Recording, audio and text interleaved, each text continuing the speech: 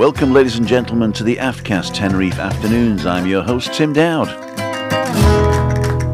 It's the 23rd of March, 2021. Happy Tuesday to Tuesday.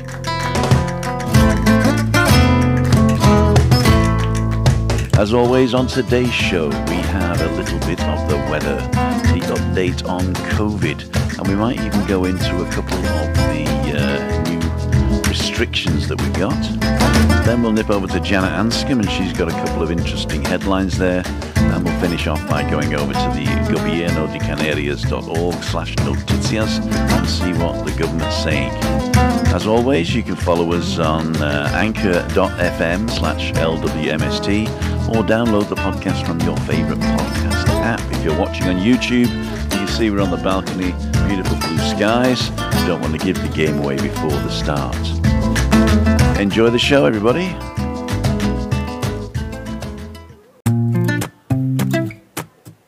Well, there's going to be plenty of weather in the next few days, so they say. Here's a fog warning. Just thought I'd mix it up there. Anyway, so the weather yesterday was a little bit cloudy. Day before was also cloudy in the mornings. Today was beautiful sunshine, beautiful blue skies, a few wispy clouds over in the distance there. But La Gomera is very clear today, which is amazing because they have been promising that a Calima is on our way. And that means that by Thursday we should have higher temperatures and dust in the air. So enjoy yourselves today. Temperatures in the low 20s in the shade, 19 last night. And it was 19 this morning actually, at about 10 o'clock. What else was I going to say? Oh yes, I'm not looking at the forecast for the next week because it's always wrong, and we sit on the coast and we have these microclimates anyway. So if you are in Tenerife, don't forget to wear your 50 factor. It's going to be a lot hotter in the sun. That was the weather for today, Tuesday 23rd of March 2021.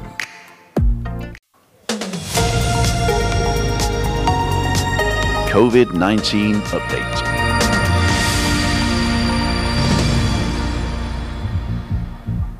Okay, the active cases here on the Canary Islands, if I remember it correctly, is 4,721 active cases. Going over to Tenerife, we now have 2,201 cases there. If I zoom into the municipalities, by pressing this little button here, we can see that 1,000 and a few in Santa Cruz, Tenerife, 500 in Laguna, 109 Adeje, 95 Arona, 91 Granadilla de Abona, and La Orotava is over the 50 now at 53.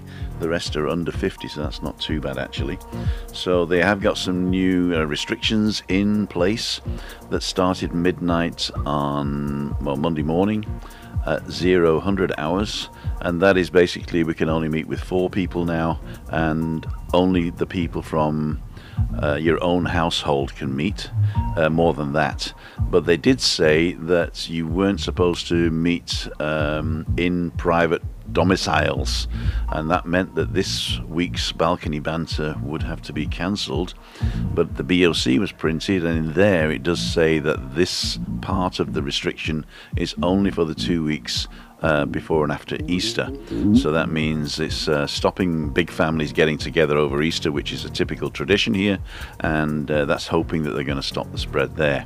So that means that this balcony banter will go ahead as planned on the balcony, and it's only the week afterwards and the week after that that we'd have to find somewhere out on a street, in a park, or in a restaurant or bar. Because they are places that people can control, and at home there is no control really. So the only thing is, if the police knock on your door and say, how many people have you got in, you just say 4 people, and they say, we want to come in and look, say no, because then it'd be 5. Okay, so that was COVID for today.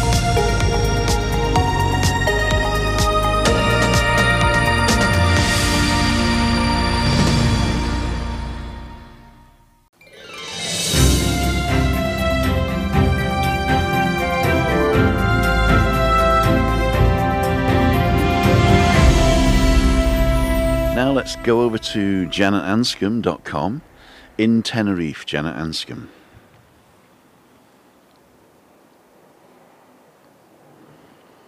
Well, the headlines for today is there's a Spain COVID vaccine update. Resumes administering AstraZeneca vaccine on Wednesday to under 65s. And British couple assault police in Adeje town after being told not to park in a disabled bay.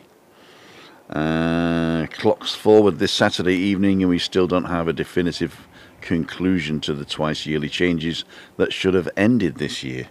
Oh dear. Okay, so those three. Let's start with the clocks. We'll zoom into this article on Janet's website. And she says, despite decades of talk and a couple of years of clear policies and promises, it seems that the 2021 will continue with the endless change of the clocks. For spring and autumn, nearly 5 million EU citizens responded to an EU consultation in 2018, saying that they wanted to stop the clock changes twice a year, and it was a proposal that by now, this spring, EU member states would have decided their preferred time zones. Nonetheless, though, the EU Commission has tabled that proposal and it's been revisited by the EU Parliament, and EU Council has still not come up with a joint position, even 2 years after the final whistle was blown on making a decision. This coming Saturday night, therefore, we will join the rest of Spain, which will join the rest of Europe in moving our clocks forward an hour, in the full expectation that we will again have to move them back come autumn. I do wish they'd sort this thing out once and for all. I really dislike this unnatural resetting of time twice a year, says Janet. I agree. My grandmother used to think that in the winter she got the extra hour every day. She'd wake up in November and sort of say, "Ooh, this extra hour makes a difference, doesn't it?" Nellie Wynne Jones. Or Ellen was her real name, Ellen Wynne Jones. Here we go. British couple assault police in Adeje town after being told not to park in a disabled bay. I don't know why they've got to say British couple. It's like saying Iranian migrant or something like that. But just two people were assaulting police. Police say the British couple assaulted Adeje police local officers this lunchtime in the centre of Adeje town near the play park. The pair are described as tourists, but since tourists aren't able to leave the UK nor arrive in Spain, presumably these are people who live here but who aren't registered as residents. In any case, the assault seems to have arisen when the British couple were told by the police not to park where they intended because it was a disabled bay. The incident was filmed by several people in the area and residents and passers-by. One is below, and she puts a link there to a video. One is below, published by Buenos Tardes Canarias, and it seems clear that no one was actually disabled and that it was not just the police officer who emerged in less than pristine condition. Our national reputation is not enhanced either. As can be seen in the video, official reinforcements arrived to assist the police, and there's the video for all and sundry to see. Okay.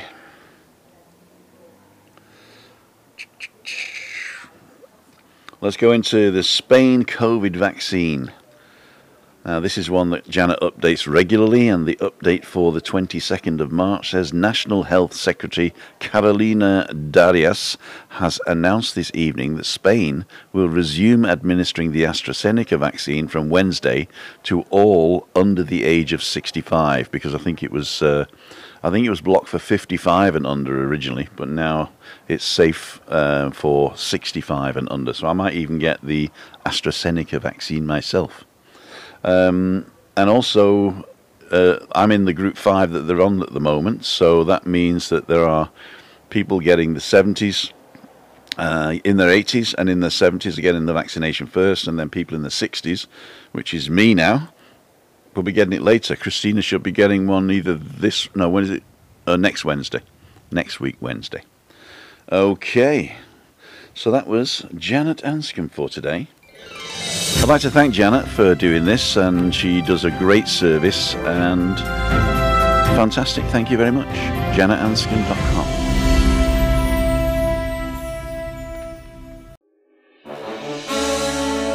So let's go over to the government website and see what they're saying there.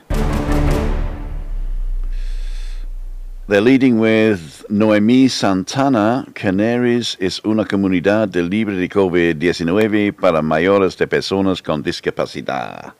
Naomi Santana. Canary Islands is a community free of COVID-19 for the elderly and people with disabilities. Cool dude. Sanidad registra. Okay, this is all in Spanish now. Sanidad is registering 190 cases of COVID-19 in the last 24 hours. Rodríguez apremia el Estado para reestablecer la diferencia fiscal de los rodajes cinematográficos de Canarias. Rodríguez aprima. I don't know what apremia means. So maybe a premiere for the reestablishment of differential fiscal in the cinematographies in Canarias. I actually don't understand that.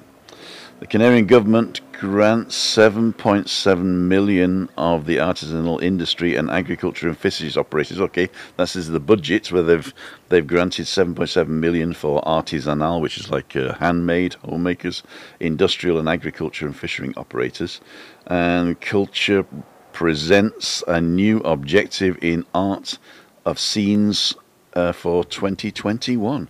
So if you want to go and see that and your translation engine actually works, then you can go and read all about that on gobiernodecanarias.org/noticias.